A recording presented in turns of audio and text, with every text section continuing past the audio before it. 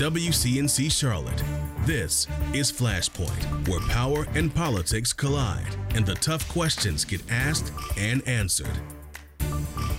Thanks for joining us here on Flashpoint. I'm Ben Thompson. The city of Charlotte will now require the vaccine for new workers. It comes as leaders say 70% of the city staff is now vaccinated. After offering incentives, the city did see a boost in vaccinations.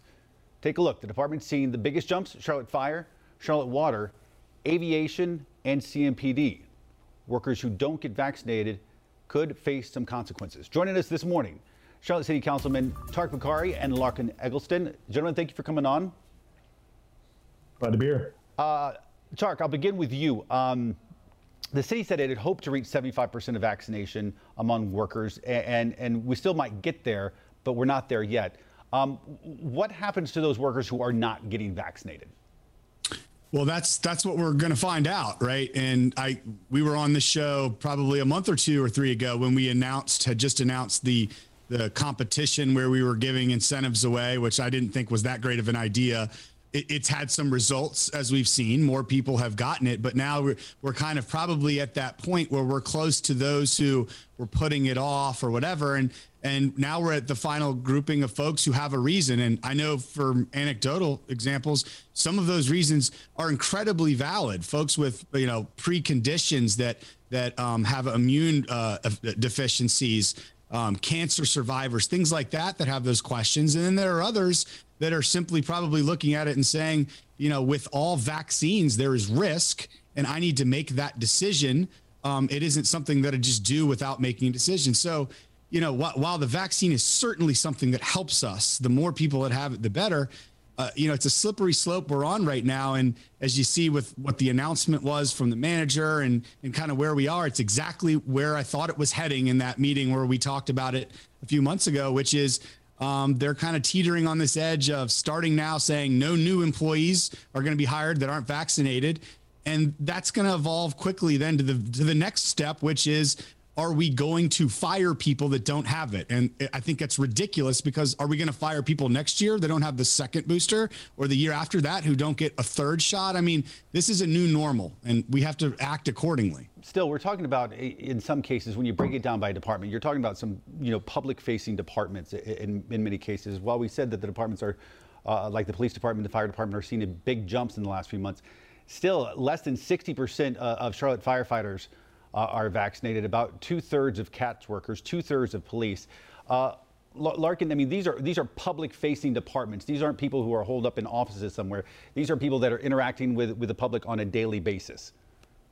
Yeah, I think there's a material difference between people who can work in isolation or can work from home and the people who are interacting with the public every day. And so that was one of the big concerns, that some of our lower vaccination rates were among those folks who are interacting with customers and citizens every single day. So I certainly support the idea of, if we're hiring new folks, we don't want to bring in folks who are contributing to a challenge we already have, which is getting our vaccination rates up.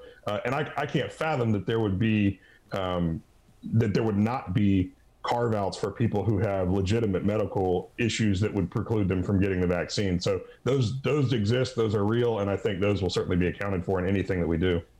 Tariq, I know you're worried about folks getting fired for this, but would you, either one of you, be open to what basically the county has, and that's requiring proof of vaccination or weekly testing of all employees? Is that something, Tariq, that you would be open to, that you think is a fair sort of middle ground? I think there has to be room for compromise like that or other things, as long as the protocols get more efficient and ease of use kind of in their nature. We have to, especially for frontline employees like that. But I'll just go back to why this is just rubs me the wrong way.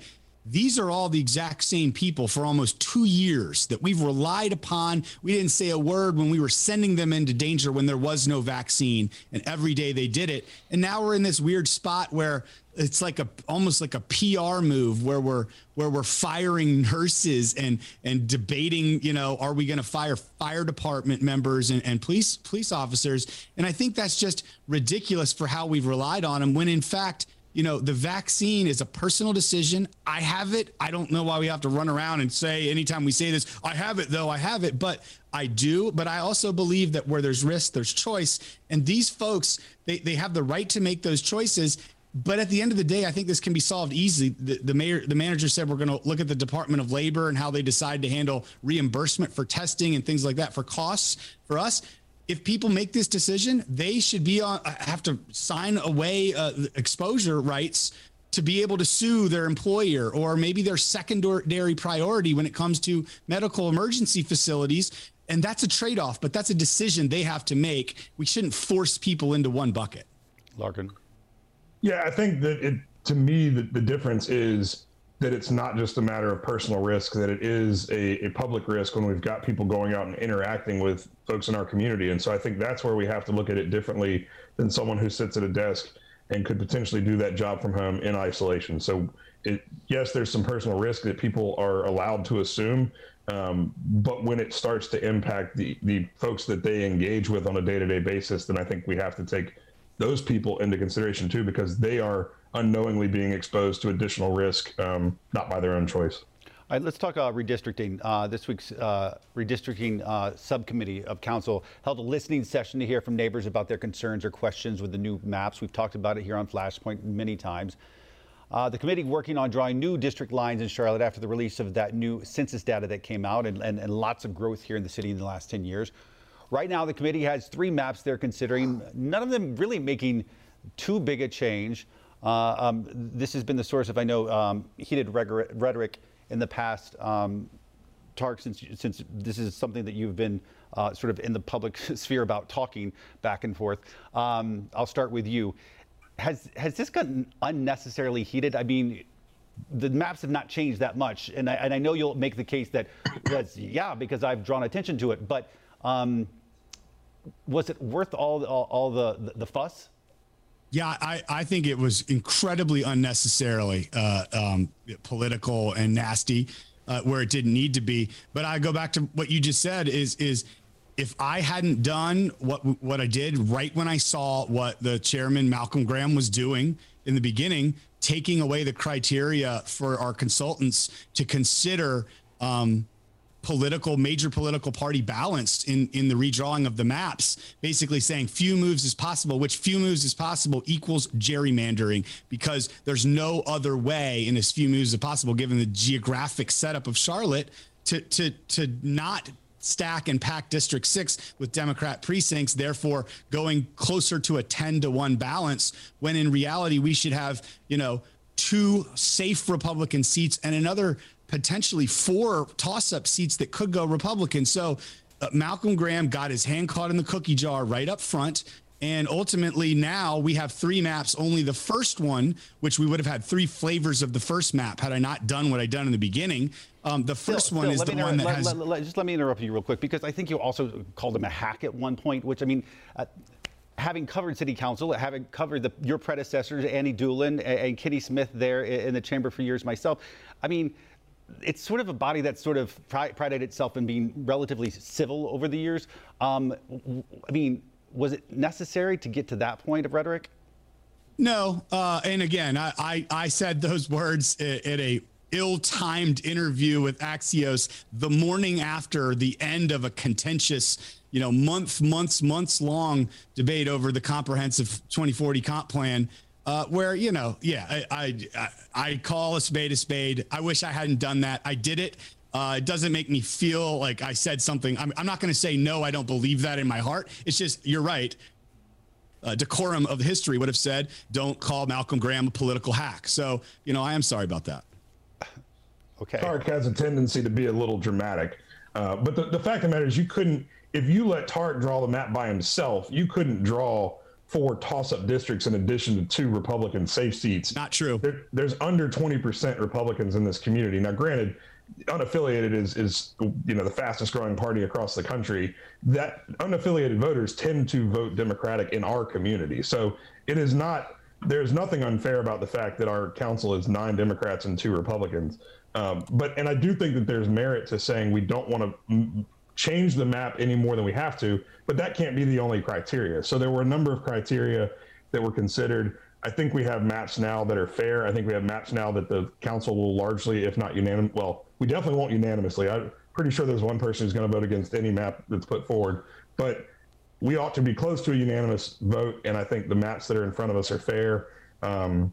They probably won't change the makeup of the council. But again, given the way that if you look at the last competitive mayor's election, I think that it's pretty clear that even most of the independent voters in this community are voting for Democrats. And so having a strong majority of Democrats on this council is not unfair, and it's not gerrymandering. Larkin, one thing that's come up several times here on Flashpoint, should there be an 8th district seat?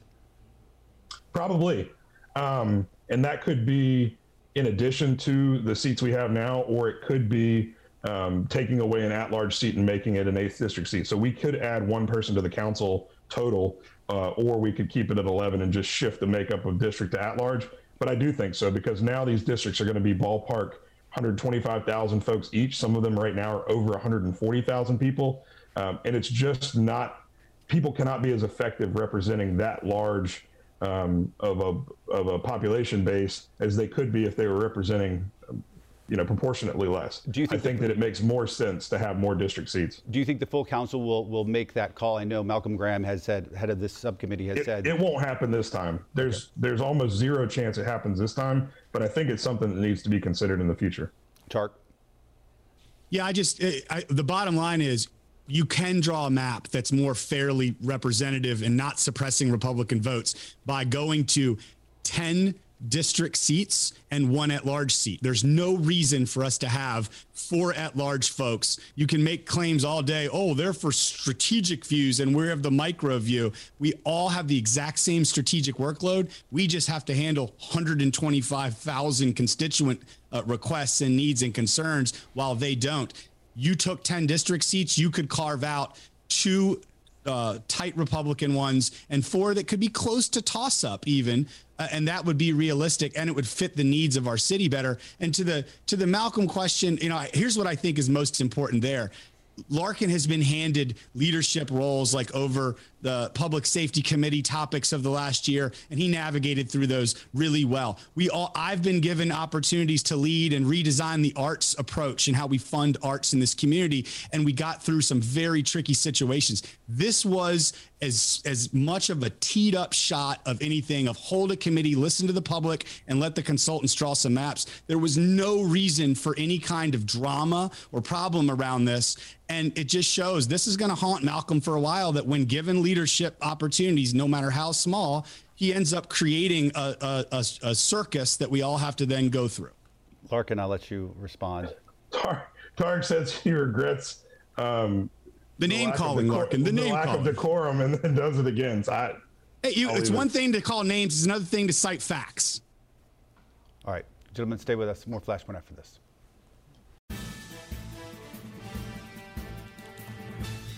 Welcome back to Flashpoint. Charlotte City leaders trying to solve a deadly problem happening on our streets, weekly if not daily. We're talking about car crashes.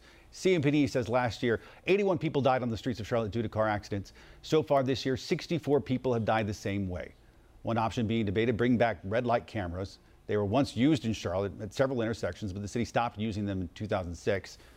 The mayor has asked the subcommittee to look at different technologies and to have an update for council by the end of the year.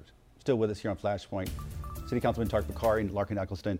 Larkin, let me ask you, this is something I think typically has been in the purview of people, at least think of the purview of, police, that sort of thing. What can you all do as city council members to stop a problem like this? It's both and. It's enforcement, and that comes from the police side. It's potentially technology. It likely won't be red light cameras because there's some state laws that make that difficult for us to re-implement, and the results were varied in terms of what we had before. But it's also, and our colleague Braxton Winston brought this up, and several, I think all of us pretty much agree, it's not only the enforcement piece, it's also street design. It's things like just this week we opened the new segment of Parkwood where we had a cyclist killed just a couple of years ago by a car driving recklessly. We've done a road diet project there that has added protected bike lanes and narrowed that road to one travel lane in each direction so that people will actually go the speed limit as opposed to going 15, 20, 30 miles over the speed limit on a very dangerous curvy road. So we've got to do things around street design and work with CDOT on that in our Transportation and Planning Committee. We've got to do things like stiffer enforcement. We are just not writing as many tickets now. It's because we're understaffed in CMPD. They are overworked and asked to do 150 different things. And that oftentimes just falls down the priority ladder. But the fact of the matter is, if people get tickets for driving 30 miles an hour over the speed limit, and their insurance starts to go up, their behavior will change. And we've got to change behaviors because there are just too many people driving too recklessly on our streets, and people are getting hurt and people are dying. Tark, I know for you, this is personal. Talk to us. Yeah, I mean, it's one of those things where we've always there's to a person on this council cared about this, talked about it. I think in hindsight, you know, with all the things we look at some of these numbers in aggregate and we lose the humanity of thinking about them. And, you know, it's crazy that over a month ago, you know, my wife and 3 kids were at the bus stop on my daughter's first day of kindergarten, and a truck, you know, hit my wife, hit 2 of the 3 kids. And there was no sidewalks. Right. And at the end of the day, you know, our lives have been changed for this last month, and I am so lucky, and I thank God every day that they aren't changed forever. And I think I'm going to look at those stats totally different now every time I see them, not because I didn't care, we didn't care before, but because moments like that change the way you look at life in general. And I've started to read different books on and really just trying to use this passion and drive I now have for some good beyond what we've been through, which we're not even through it all yet, is the crazy part. And I'm looking at kind of more of the evolution, thanks to some friends who've recommended some books of how we got to this point. But one thing's for sure, we need to start getting serious about investing in our infrastructure, particularly our sidewalks, you know, walkability. This week was walk your kids to school day, and I walked my kids to Selwyn. And I mean, I'm maybe it's PTSD. I'm still looking around my shoulder as we're walking on the grass of people's yards because there's no sidewalks. And you know, people think South Charlotte is great and everything's fine. Like, we don't have that here, and the rest of the city doesn't have it as well. So this is where we need to get serious, and we need to get real serious about these repeat offenders who are consistently speeding. The technology, though, is the solution. We need to do a new deal in this city with infrastructure like walkability and sidewalks, like 5G for autonomous vehicles, because the intelligence of the technology 10 years from now is what is going to ultimately save lives. And cities that are prepared for that and have the infrastructure like sidewalks to then support it are going to be the ones who actually, meet the goals of things like Vision Zero. But I mean, last question here, Larkin. How realistic is that in that, you know, when it comes to infrastructure specifically, that's hugely a federal thing as far as money, billions and billions of, I mean, how much can you guys do on your own? A decent amount, I think. There's got to be a mind shift from top to bottom in government. We built our cities primarily with the motive of how do we move cars as fast as possible from point A to point B. We've got to rebuild our cities, and it's going to take a lot of time, but we've got to rebuild them with safety in mind. That was not done historically, but it has to be done now, and it has to be done at a local, state, and federal level. All right, gentlemen, thank you. Larkin, thank you. Tark, thank you. Our thoughts with your family, too, as well. All right, more Flashpoint after this. Welcome back to Flashpoint. Good news on the job front here at home. More people are starting their own businesses than ever before here in North Carolina. The Secretary of State says her office is processing applications for small businesses in record numbers. WCNC Charlotte's Michelle Bowden has more. North Carolina Secretary of State says when COVID first shut things down, she thought her office would be dead. She says she could not have been more wrong. And the reasons behind all these new small businesses popping up, well, that might surprise you as well. Small business creation has taken off like a rocket. I mean, a jet-propelled rocket. Elaine Marshall has been North Carolina's Secretary of State since 1997. In all that time, ever seen anything like this? Absolutely not. Absolutely not. I thought when state government kind of closed down that we would go into something of a lull. I was so wrong. It wasn't funny. In 2020, more than 127,000 people applied to start a business, a 27% increase from the year before. But this year, in 2021, the numbers are even higher, on pace to set a new record of 185,000 applications. Here we are in 2021, just blowing a hole through what we did in 2020. And you might be surprised at the reasons why. We asked people, what motivated you to do this? A lot of people said it was because they saw an opportunity. We thought maybe you lost your job, got fired, might be the high point of the reason that people did this. But we found out that wasn't the case. People wanted flexibility. They wanted to be their own boss. Or it's a part-time assistance thing, a gig for them to have a second job. Lauren Bryant was a makeup artist who actually was laid off at the start of the pandemic and realized she wanted flexibility to pick up her son from school. So she started a side hustle designing floral creations. It turned into a full-time job and it has been absolutely amazing, but definitely not something that I planned for or ever even dreamed of owning a business. Her company, The Rooted Nest, has become a huge success, and the Secretary of State's office says that's the best news. They're surveying applicants and have found 89% of people who started these new businesses are still operating a year later. I'm totally enjoying it. I'm just delighted to see this trend. If you're interested in starting your own business, one of the best resources, community colleges have small business centers. All the information that you need, they can give you, and it is a free resource. Reporting in Charlotte, Michelle Bowden, WCNC Charlotte. More Flashpoint after this. Before we leave you, we just want to remember Janice Covington Allison. She died last weekend after a long illness. Janice spent decades advocating for transgender rights here in Charlotte, dating back to the early 80s. She was the first openly transgender woman to serve as a delegate to the Democratic National Convention back here in Charlotte when it was here in 2012.